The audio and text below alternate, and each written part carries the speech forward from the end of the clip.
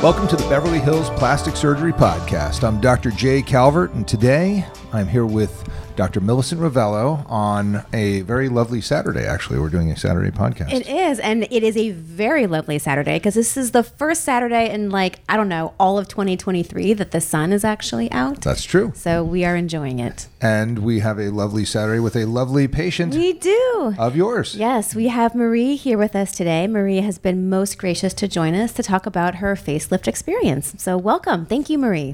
Thank you. I'm glad to be able to do this. Yeah, we're excited to hear your story and kind of how you came to want to do this, number one, and then what was it like going through it? So we'll kind of hit all the highlights. Yeah, great. That's my goal. I just wanted to give people information. Just, a lot of times people don't talk about this. And I think it, to be normalized and no shame and, we agree. Spread the information. Well, we can start by you look awesome. Thank you. I think Dr. Ravello kind of knocked it out of the park. So that's good news because I'm next. I guess you were the Calvert guinea pig. Yeah, he does. He checks out my facelift patients and he's like, okay, yeah, you can do me now. No, it looks amazing. Are you happy with the results? I am. Yeah, I'm happy with it. There are still some things that I wish kind of were different, like just this zone right here. Still an improvement. I think I would still do it again. And you've also told me, that it's still changing, because it's every day up until about 2 weeks ago, I feel like it's a different face I wake up to in the morning. It does take a long time to heal. Yeah, and we're still in the early phase. So, let's back up. Let's start over from. Sorry, I'm a little tangential here. That's okay. How did you come to start thinking about doing the facelift? What were you seeing in your face that you were like, you know what, I think I got to do something? Yeah, I had thought about it probably. So I'm 56, and I thought about it probably around 52, and then 54 is when I really started noticing some changes. And somewhere between 52 and 54, I had a consultation with another surgeon who just thought it was too soon. He pulled up my face and said, well, would this look okay? And I was like, no, it's a really bad look. I'll just wait. So then I came to see you for another type of consultation, something else, and we had a great rapport. You were super informative, just really great. And so as I was getting ready to leave, I said, so what about this? Is there anything I can do about this? Expecting to hear, no, go get some filler. And you went, it was so funny. That's what you did. You went, why, yes. And I was very interested. So that was I think that appointment was over the summer. And then I thought about it. And here's where, these are the words I heard: refreshed, mini. There are a few words where it's like, oh, this is just going to be like Sculptra or something. Natural. Exactly, natural. You hear these things. And so as a psychologist, there's this thing called confirmation bias, which is where you filter things either by, some kind of internal bias, either something you want to hear or want to see, or something maybe you really don't want to hear or see. So it can interfere with communication and things like that. And I think we should add that you are a psychologist. Oh, yes. She did not just Google these terms, listeners. She actually is quite knowledgeable about what she speaks, which is what makes her experience really insightful, because you can analyze your own experience sort of from that standpoint. So I'm sorry, I didn't mean to interrupt, but I just wanted to give some background, in terms of what you're talking about. So go on, the bias. Yeah, that's great. And also, to a certain extent, I think I'm far enough away from the surgery to now start to analyze it, right? Because it's really hard to even cut your own hair if you're a hairdresser, So I'm bringing some of that, but it has taken a little bit of time. But but we can chat a little bit more about that. Yeah, but no, continue on with your story. So we talked about it. This was back in the summertime. And then you went home and you thought about it. Went on a surf trip, really thought about it. I was just I was just coming towards the end of a sabbatical, and I was about to take a clinical position. So I was incorporating this into the plan. So then came back and saw you again in October. And that's when we, really started discussing, okay, this is what's involved, because it was the end of your session. You spent so much time with me. So anyway, but I did get an estimate just in case, along with the other things. And so that was when reality started setting in, and seeing, the handouts that you gave me, really, the informed consent and all of that. And by that time, I was pretty decided, but your confidence, was just, in fact, you talked me off the ledge where I was thinking, I don't know, maybe it's too soon. And you just have this look, and you're like, I think it could be really good, and you're. I've seen great. That look. That comes through. Yeah. Like I think this should happen. Exactly, in a very subtle but persuasive way. Yes. But yeah, and so I was just very confident in you anyway. You're so amazing, meticulous. Yeah. So it was kind of an evolution. However, it was something that I had on my radar. I knew I was going to do it eventually, because for me personally, I'm not going to go down without a fight. I've had other treatments and things like that. So I'm gonna give it a go. Right. And then there's a time, where, So let's touch briefly then, because I do want to touch about that, because we had another patient here a few weeks ago talking about sort of the things she had done before she got to her facelift. Yeah. So what other things had you done before in this fight that you had? I know, right? Oh my What gosh. else had you attempted or tried or done before? And this is for youthfulness, not For youthfulness, correct. Okay. We're not going to touch on anything else. That's definitely not my first time at the aging. rodeo. Exactly. Yeah. So I started when I was young, I believe in being proactive, right? Trying to intervene early so that, the skin is still lax. Still has good quality, yeah. Laxity, is that what you call it? Or is that the opposite? Elasticity. Elasticity. Oh, right. wanna Laxity is the prevent the laxity. opposite, right? Yeah. You don't want that. Okay. So I had tried, when I was in my late 30s, filler, Botox. Then when I was in my 40s, I did Ulthera, Sculptra. I surf, so I don't do a lot of laser things if I can avoid it. When I was younger, I did a few of those. But I really liked the Ulthera for a while, but pretty soon the effects, weren't as dramatic. Yeah. First, it seemed like a miracle.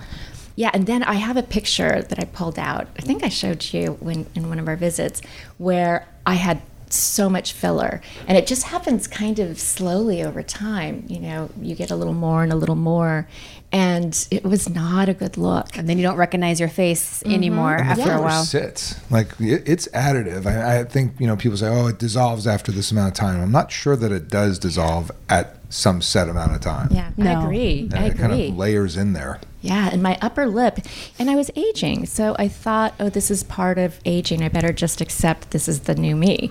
And my lip was so heavy that it kind of really dropped. Yeah, I thought, oh, I better look into a lip lift. And then I read about all the potential complications, and I don't know, I didn't want that. So I actually went to somebody who said, oh, we need to put more filler in that.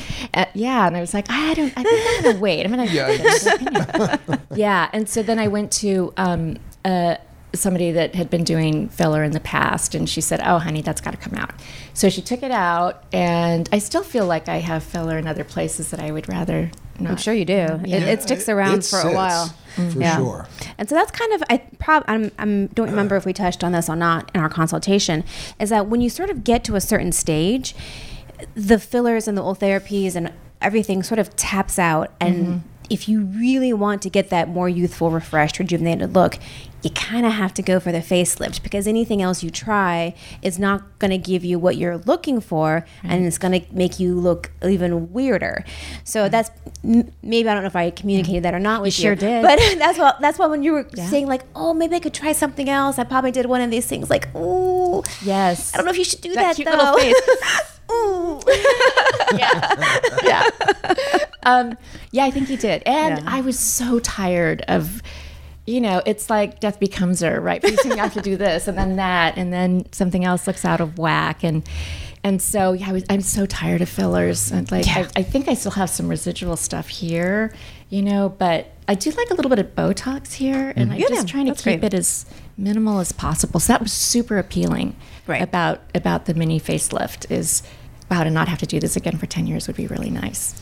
And when we were talking about the mini facelift, what that meant was mini or lower. So that is the incisions that are going to go around the front of the ears, underneath, and then behind a little ways. There's also one under the chin. And that's different than what might be considered a full facelift, which adds an additional incision in the brow to get the brow and the mid face. And you didn't need all of that. You just really, your concerns, correct me if I'm wrong, were your jawline and the neck, sort of losing that definition there. Yeah. Had a killer jawline, when I was younger. And you do now. Yeah. But I have this genetic thing here that, of course, my eyes just probably, in my mind, magnifies it. But yeah, so I have these little pooches right here.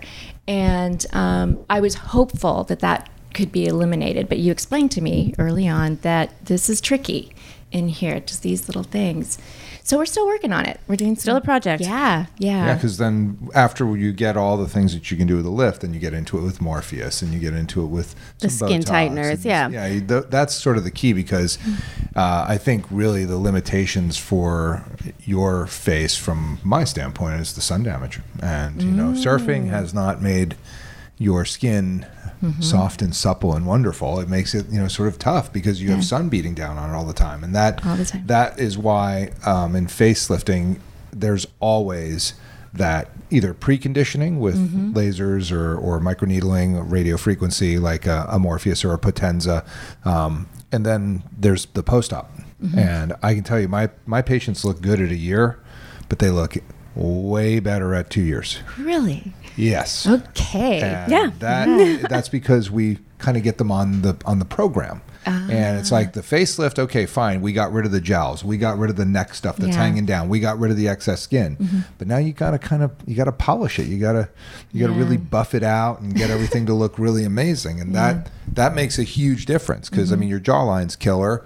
And I see the perioral stuff that you're thinking about. And there's, obviously Dr. Ravello will get into that with you with potentially fat grafting or a lip lift, and those things are all really nice to do, especially if you kind of walk towards it a little bit. You don't have to go for broke and try to go all in on your first hand in the casino with that stuff. You can sort of walk towards, well, how about this, how about that? And that's why again, we always say, find a plastic surgeon you can work with, who you are confident that they're going to make good decisions with you, so that you get what you're looking for. Yeah. And I think sticking with somebody is a really good idea, because people have different sense of aesthetics and communication styles, and you think that you've agreed on something, and there's a little confirmation bias, on both parts. Yeah. But what you said earlier is that you went for that other consultation. They said, well, what do you think of this? And clearly that's the vector that surgeon was going to lift for you, and was going to make you look like you were going to get like the mantis lift or the alien lift. Yeah. Or some sort of bizarre vector. And people do not understand that every surgeon has a different aesthetic eye. Everyone, how Dr. Ravello saw your face, this is what you get. Yeah. If I did it, it'd probably be a lot like it, since we sort of work together a lot. But it would still be different, because, and that's why you pick somebody that is, you look at their before and after photos, and you go, you know what? I like that. That's what I got going on. And I see your facelift, and I easily could have done this, because it's the vectors that we sort of believe make people look natural, make them look really beautiful, get the jawline back, don't look like a praying mantis, don't look like an alien.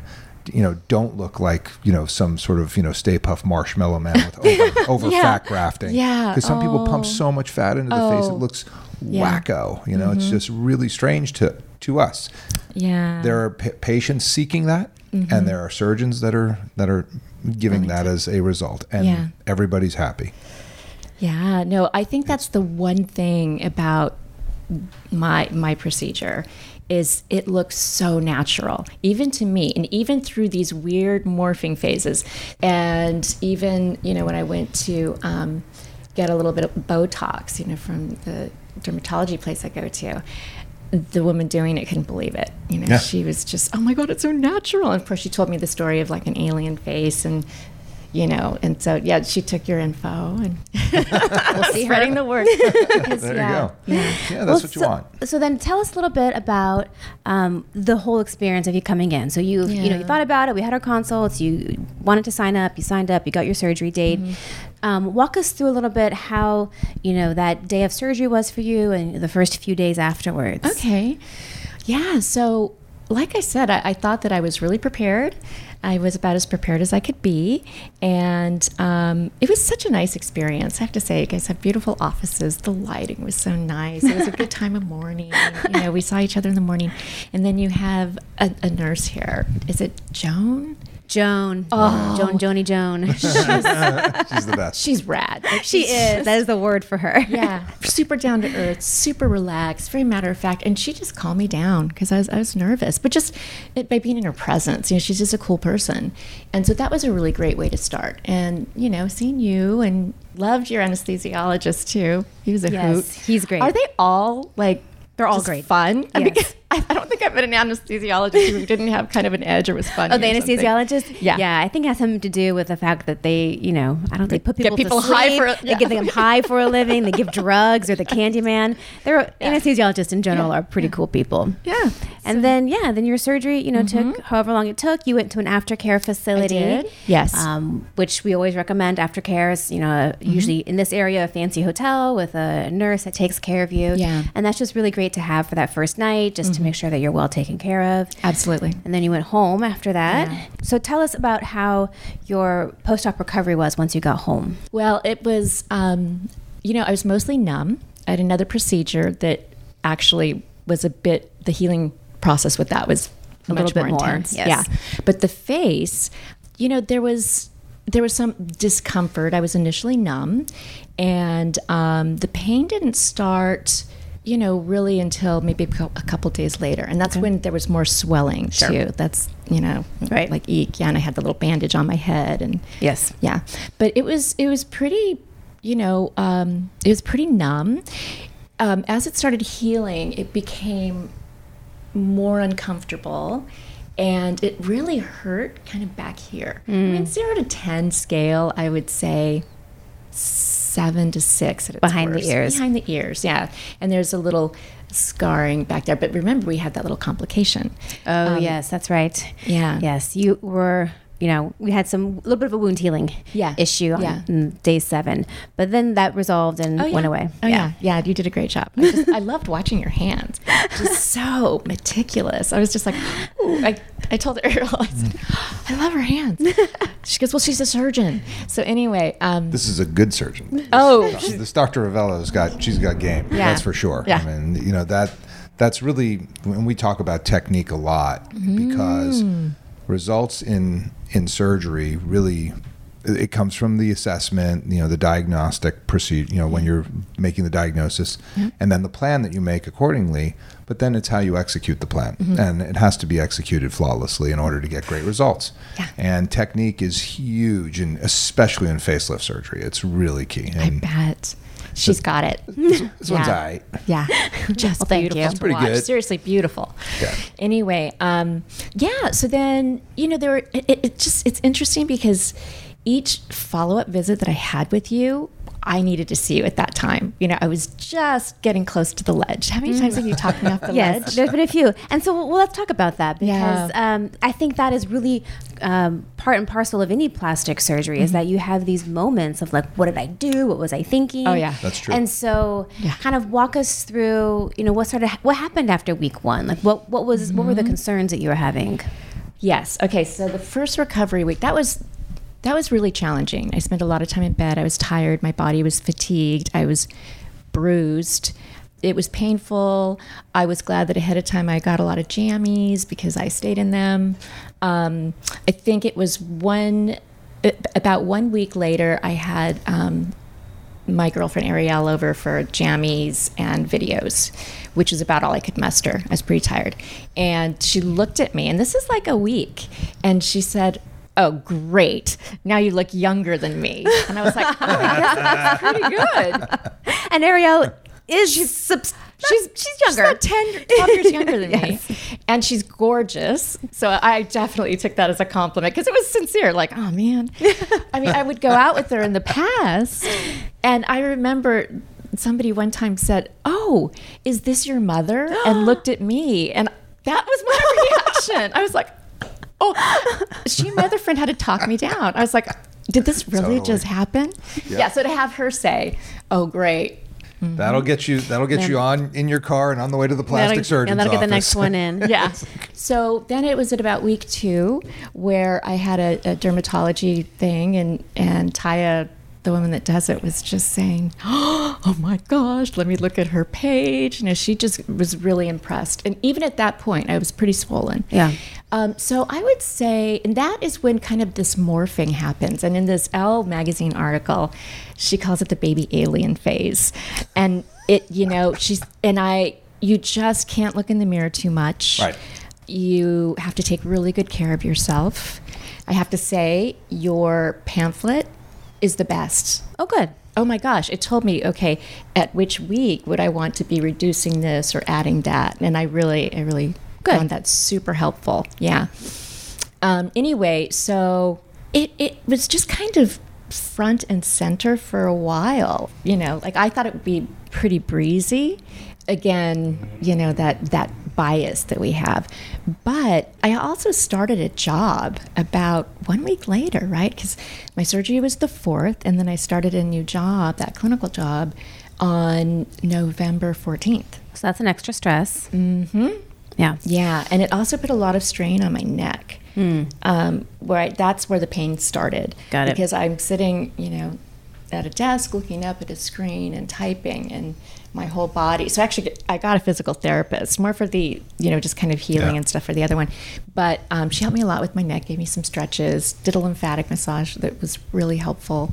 But I could do it. Like you didn't really see all the bruising. I really liked keeping the bandages on because it just kind of kept it nice and tight. Little support. Yeah. That feels good. Mm-hmm. And then at what point did you kind of feel like you were starting to see your face come in again? About 2 weeks ago. Okay. Yeah. And we're what now? 3 months out? So something like that. Yeah. But no, there would be days and where I'd be like, this looks good, and then other days where, also I retain water. I'm really sensitive to salt for some reason. And so that would show up under here. A little some swelling. Yeah. So it's variable, but I'd say at least for, for the past month, I've been like, okay. Even actually, I've got some pictures from December, and I looked good. I just didn't look like me. I think that's the thing. Yeah, that's it. That's the thing. Yeah, you look good, and everyone who's looking at you from the outside world is telling you how good you look, but you don't look like yourself, and it's a hard thing to kind of wrap your mind around. Mm-hmm. But we've talked about this before with facelifts. I mean, they continue to improve, up to 9 months to a year. You're going to still see changes and tightening in the skin. Mm-hmm. So even if you love how you look at 3 months or you look really good, it is going to keep getting better over the next 6 months or so. So the face continues to evolve, which I think is something that's really important to know and understand. And you had some thoughts on that too, sort of from a clinical psychologist standpoint about, what to do with your mind when your thoughts start coming in. Yeah, what do you do with that? That's I mean, if you had, obviously you experienced it yourself, but if you had a patient coming to you in your position, what would you tell them? Well, I work from a perspective called dialectical behavior therapy. It's DBT. So it integrates mindfulness, and the objective is emotional regulation, right? So there's one thing that they call middle path. And so I had to do a lot of self-validation, which instead of judging myself on one side, of the continuum, and then just being in full denial on the other, I had to be very validating, like, yeah, this hurts, and you trust your surgeon, you can get in touch, this is part of the process. So both are true, right? So you kind of have to honor both of those things. Also coping ahead. So cope ahead plan is more like, how am I going to cope emotionally with things that may come up? It's not like a logistical plan. Okay, so who's my support team? Who can I call? Who can I talk to if I just need to vent about how swollen my face is, or how bad I feel, or I'm so tired, or, things like that. Even though people can plan ahead, things come up. And if it's not a surgery complication, like shortly after my surgery, my father had a cardiac event and became very ill. Yeah, he's pretty good now. Good. Yeah, but for most of November and December, I was his caregiver. Wow. Oh, geez. Yeah, so those things happen, Right. So I really have to be gentle with yourself, and it's really easy to judge yourself. Like, what did I do? Totally. I see that. Yeah, I bet you see that a lot. Yep, it's kind of like we tell people, like, for the first 3 or 4 weeks after you do this, you're going to be wondering what was I thinking? Yeah. Why did I do this? But it's like anything. I think if you want to get those great results, you really have to kind of go there with yourself and say, all right, well, I have to go through the process of undergoing this operation and the healing part, and it's tough, and especially the trust portion is really key. The trust, I think, is And that's why having Dr. Ravello there for you is really key, because she's she was your sort of like your guide who's like, I got it, it's gonna be all right. And you can see that. I see when I get phone calls a week after surgery from some patient that had a facelift somewhere else or a rhinoplasty, and one of my patients calls me, my friend had this done and it doesn't look right. That's a failure of their surgeon to get them prepared for the operation. And then I do the job, and I say, it's okay, it looks fine, you're going to be okay, call your surgeon, please. Yes. Yes. And that's really where it is, because that just shows that at that 1 week point, if they're calling their friends and their friends and they can't, like, I can't get in touch with my gut, whatever, that shows that they didn't do that prep. And I think that's really an important part. So you said our paperwork kind of did all that for you. Oh, yeah, and Dr. Ravello did. Yeah, you helped me to have realistic expectations. Yeah, and I saw you a bunch, which I do with most of my patients. So you That was hopefully amazing. never get to the phase where you feel like you're out on your own on a limb somewhere. I was like, no, I want to see you in 2 weeks. That was one of something that really impressed me, and it helped so much, because so often you have a procedure and you don't see the doctor again. And Not here. Yeah, no, that We watched the wounds here. you did. Okay, good. Come back. I'm going to be back in 2 hours. Come back in. Oh, yeah, it does look better, as a matter of fact. Yes, exactly. And We do.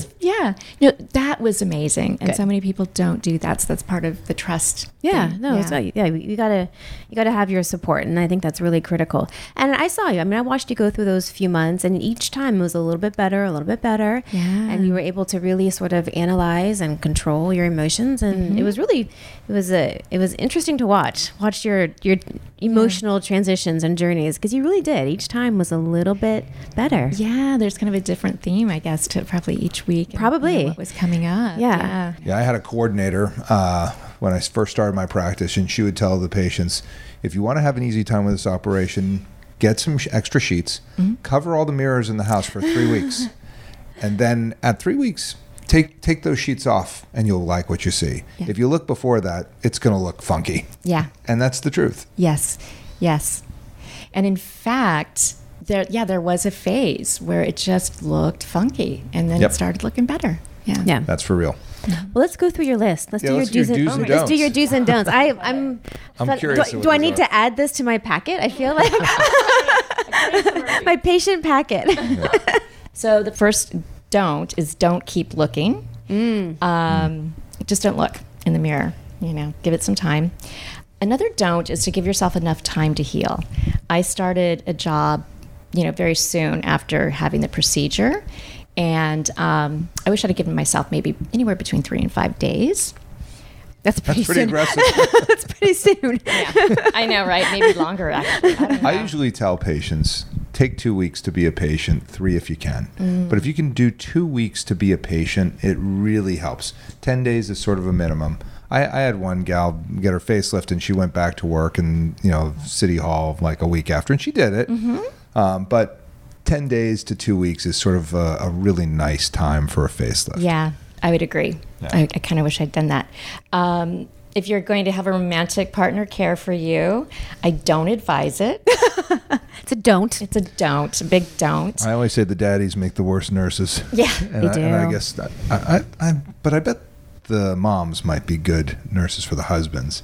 And then the partners. I think you have to know your partner. Yeah. You have to know your partner. I have seen some amazing male partners, so I don't want a blanket statement. Okay. That's true. But you just gotta know who you're asking. Dues. So what I put was really helpful was your pre and post surgery breakdown. Oh, good. Of what to expect.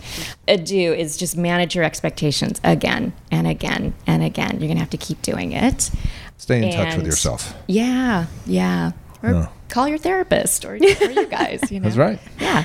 Also know that unexpected things can come up. Like I said, my dad got sick. That's something you really can't account for. Right. Yeah.